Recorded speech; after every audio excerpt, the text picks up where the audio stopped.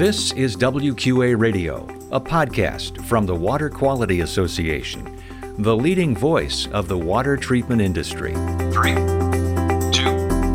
1. And hello, I'm your host, Wes Bleed. And I'm going to talk about how we got to this moment. I'm going to give people a little bit of background on the last few decades of the water sector's interactions with Washington, but I promise this will not be boring. That's May Stevens, the keynote speaker who will help kick off the WQA Convention and Exposition in Las Vegas next month. And welcome to WQA Radio, the weekly podcast of the Water Quality Association, promoting better water quality around the world. This is episode number 309. Joining us for the first time? Welcome. Be sure to subscribe to our podcast so you never miss a show.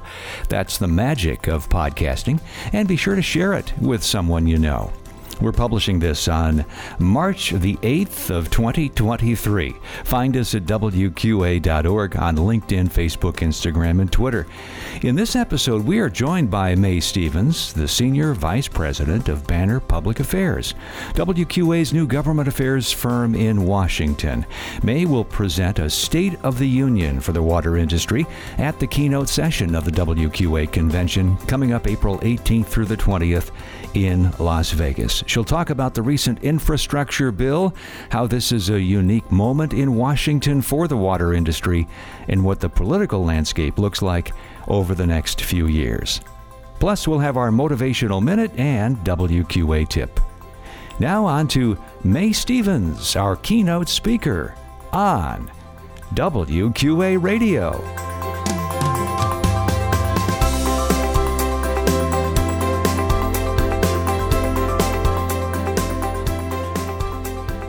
We're excited in this episode of WQA Radio to have the keynote speaker at this year's WQA Convention. She is a policy expert with more than a decade of experience in the water infrastructure space in Washington. She is May Stevens, and she joins us now on the podcast. May, so glad to have you with us. Well, thank you so much for having me. I really appreciate it. This is really fun. Yeah, we are excited about having you as the keynote speaker. As I mentioned, that's coming up April 18th in Las Vegas at the WQA Convention. So just to kick things off, tell us about yourself. And I should have mentioned that you are the Senior Vice President at Banner Public Affairs, WQA's new government relations firm in Washington. So tell us about yourself and Banner. Yes. Well, as you said, I'm May Stevens. I'm a senior vice president. I'm also the chair of the water infrastructure practice at Banner Public Affairs. Banner is a contract public affairs firm. So as chair of the water practice, I work with clients all over the water sector, from some of the largest utilities in the U.S. to nonprofits that work with some of the smallest communities, engineering firms, trade associations like WQA, and large philanthropic foundations. And I work with all of our clients to, basically accomplish their goals in Washington. As a public affairs firm, Banner has a lot of tools in the tool shed to help clients, from lobbying and strategic intelligence and tracking and securing federal funding, and starting and running coalitions and running conferences, working with the press, designing websites, running digital ads around a specific issue. Now, obviously, not all of our clients need all of these tools all at once, but I came to Banner because I know that to get legislation passed in Washington, to influence a regulation, to get federal funding, I really wanted my clients to have a comprehensive suite of tools at their disposal. Now, I'm not an expert in all of these things, obviously. I am a water policy person, so I try to stick to lobbying and the regulatory side, but I lead a team of absolutely tremendous folks who have a ton of experience specializing in all of these different things that I just mentioned. That's fantastic. And you've been at it for a while, I know. And so tell us about how your background developed so that you are in the spot where you are today. Well, that's a great question. So I started working on water policy when I worked for Senator Cardin of Maryland. I was his senior staffer on all environment, infrastructure, agriculture, energy issues. It was a big portfolio, lots of stuff going on. But I covered his responsibilities on the Environment and Public Works Committee. He's a second most senior Democrat on the committee, and he's the top Democrat on the Water Infrastructure Subcommittee. So I wrote the legislation responding to the Flint water crisis and the 2,000 other communities all over the country that have too high levels of lead in their water. And that was the WIN Act in 2016. And then I wrote the next water infrastructure bill in 2018. I also wrote the first ever low-income assistance program for the U.S., so that's exciting. It was a bill that we introduced in Senator Cardin's office, didn't get passed until recently in the Bipartisan Infrastructure Act, but it was exciting to start that process. And then, in 2019, I decided to leave the Hill early in 2019 to focus on water infrastructure specifically. With that big portfolio, I had to work on a lot of different issues. That's just how it is when you work on the Hill. But I was really drawn to water infrastructure specifically because of the tremendous possibilities to get things done in this space, unlike a lot of other issues in my portfolio. So water is such a bipartisan issue. My bills passed a 97-2 and 99-1. You just don't get those kind of vote counts unless you're naming a post office in the Senate. So I thought it was a really compelling issue, and there's a lot of possibility to get things done, but it's also a really compelling issue. Working in the water space, you see the real world impact of what you're working on, the impact in people's lives. So I left the Hill specifically to focus on this, and I guess the rest is history because here I am. That's fantastic. I mean, I could think of all kinds of questions about writing legislation and what's the biggest challenge. And, I can just imagine all of the different hoops that you have to jump through to get everybody together in a room and talking together. And as you say, if water is bipartisan, then, in this day and age of such sharp differences that we see so much in the news, that must be really a positive thing and an exciting thing to work on. It is. It absolutely is. I grew up in the Midwest. I grew up halfway between Detroit and Flint, actually. And so I think it's a little bit in my Midwestern blood to just want to find the places where we could all get along and then work there. And I really it was really, I was very fortunate to be sort of in the right office at the right time when the Flint crisis happened, that I could actually help communities near where I grew up.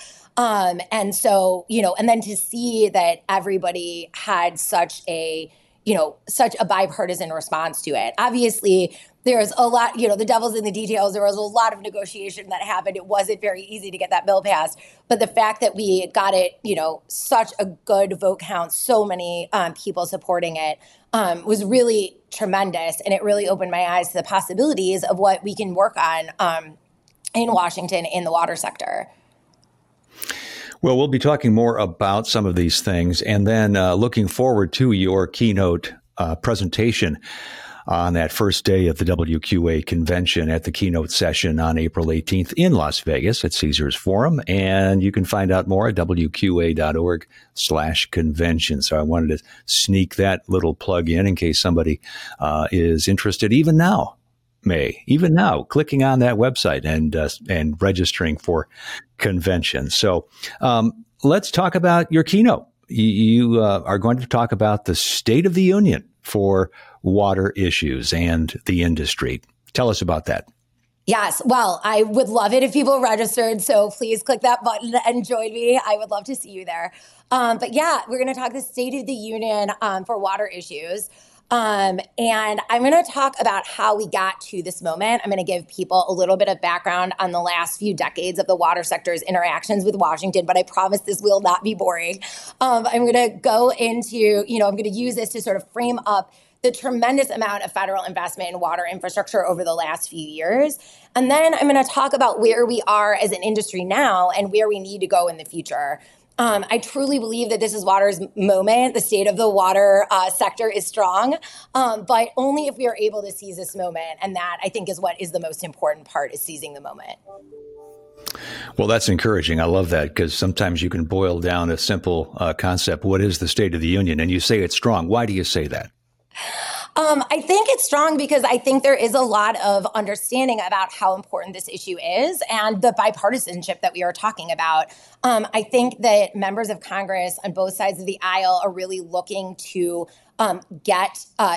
do things that invest in their communities and improve the lives of the people in their communities. And if we can just tell them what that is, then they are very interested in hearing about it and they're very interested in doing something about it. So we just have to get out there and talk to them. But I think it's very strong. I think we're in a good spot. And yet I'm sure it's not without its challenges, right? So I can imagine funding still being an issue, or at least a question mark, a challenge. Let me just ask you flat out, what do you think the biggest challenge is when it comes to either water policy or regulatory environment in Washington these days? Well, I think the single biggest challenge the water sector has right now is seizing this moment to make permanent the recent massive federal investment in water infrastructure. We need a tremendous amount of investment in water in the U.S. The most recent estimates are that we need about $1 trillion.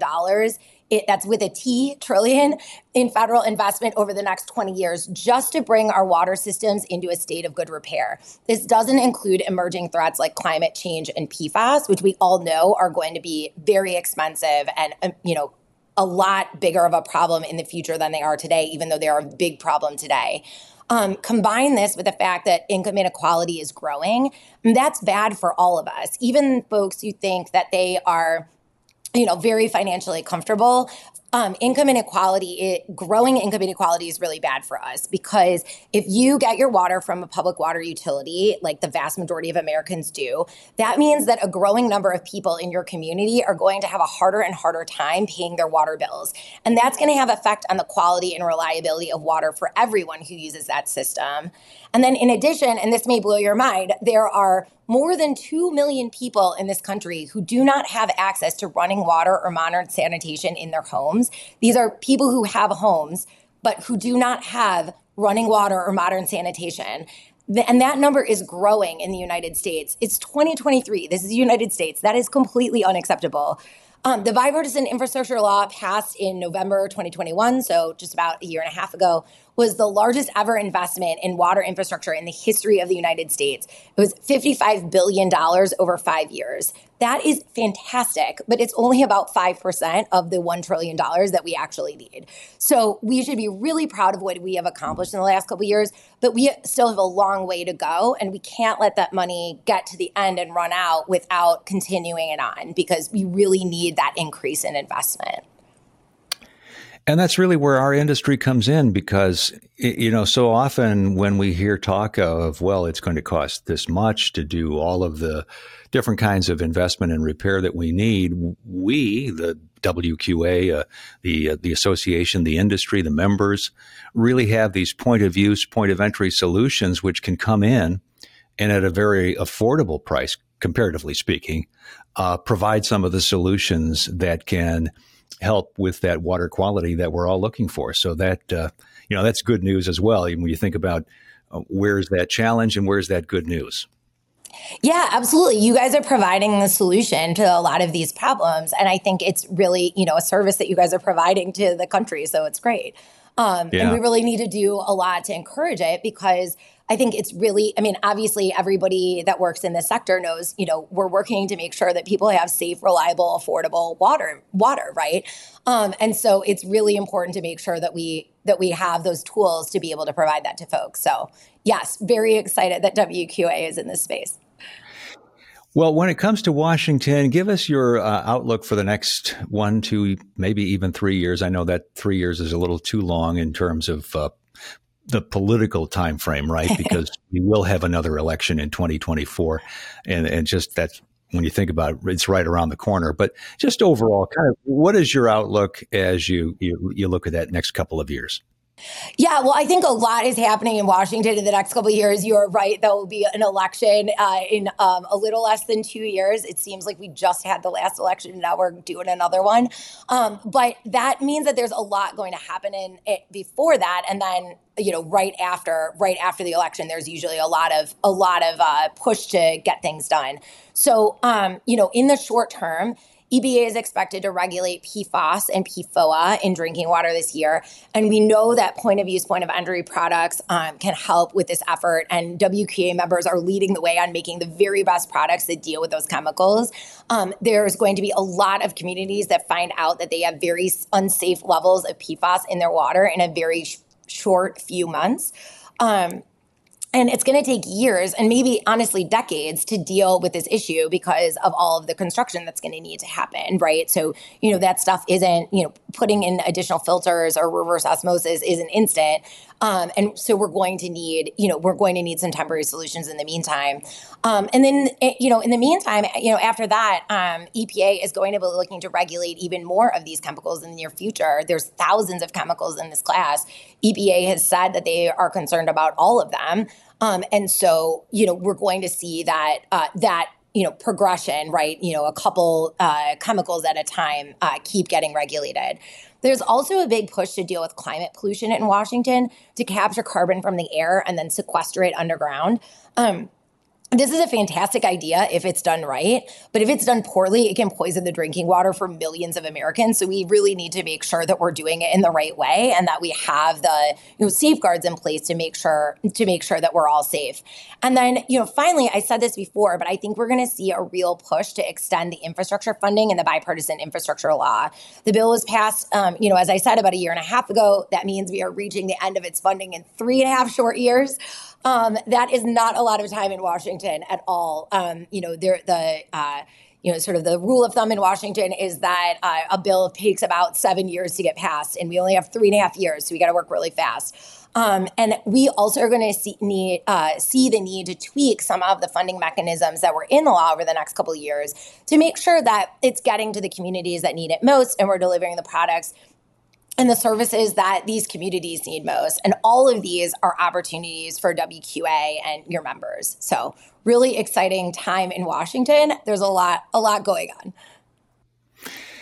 And let me just ask as a final question, what do you hope that the attendees at the keynote session walk away with after hearing you speak? Yeah, well, we talked about this being water's moment, but only if we are able to seize this moment. And that's what I really want people to take away from my session. Concrete things that people can do that are actually going to make a difference. So I want to talk to people about the what, why, and how to influence Washington and how WQA members can get involved in all that the association is doing on behalf of the industry. I hope at the end of my talk that people are fired up and ready to go and that they're, excited to, participate in democracy. That's what this is all about. And really make a difference in the world because that's what you guys are doing. So I'm very excited. Yeah, I can feel it already. May, this is going to be great. It's absolutely going to be fantastic. May Stevens from Banner Public Affairs, the WQA keynote speaker at the upcoming WQA convention and exposition. You will not want to miss it. And again, as May and I were discussing earlier, just go on over to wqa.org/convention. You'll see all the information there about how to register, get signed up. If you haven't yet, it is time to do so and see May and listen to May and catch the momentum that we are really fired up about for the industry moving forward. May, thanks so much for joining us on the podcast. Thanks so much for having me. This is really fun. I can't wait to see you in Vegas.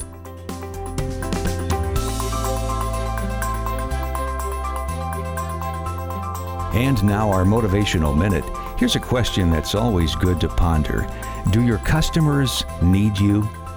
Do they really need you? If your company did not exist, what would they do? Where would they go? What problem of theirs doesn't get solved or fixed? You can continue to slice and dice that line of questions, but it all comes back to what we offer the customer. And are we making their world just a little bit better? I remember talking to the owner of a radio station many years ago, and this stuck with me. He said his radio station existed not to provide information, not to give news and weather, not to entertain, even though it did all of those things. He said his station existed so that the cash registers in the local merchants' stores would ring more often. Think about that. as you think about what you do and why you do it? And does your customer understand that? And now our WQA tip. You've probably heard the expression, it's time to start working on your business, not just in your business. Well, how do you do that? How do you really take time out, take time to step aside and look at what you're doing to get better, to improve your business, to improve your bottom line, to improve your productivity? Well, you do it by things like the WQA Business Bootcamp. And we're excited because boot camp is again going to take place one day before the WQA convention and exposition. April 17th, 2023. That's a full day WQA Business Boot Camp intensive training, primarily for dealers, but really we welcome everybody. Join us in Las Vegas. Again, one day before the WQA convention begins. Go to WQA.org/convention to see more about the convention and be ready to join us for WQA Business Bootcamp. We look forward to seeing you there.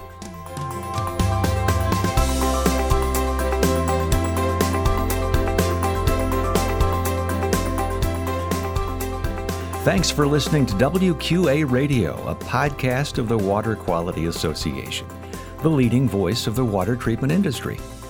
Remember, you can subscribe to WQA Radio on most popular podcast apps.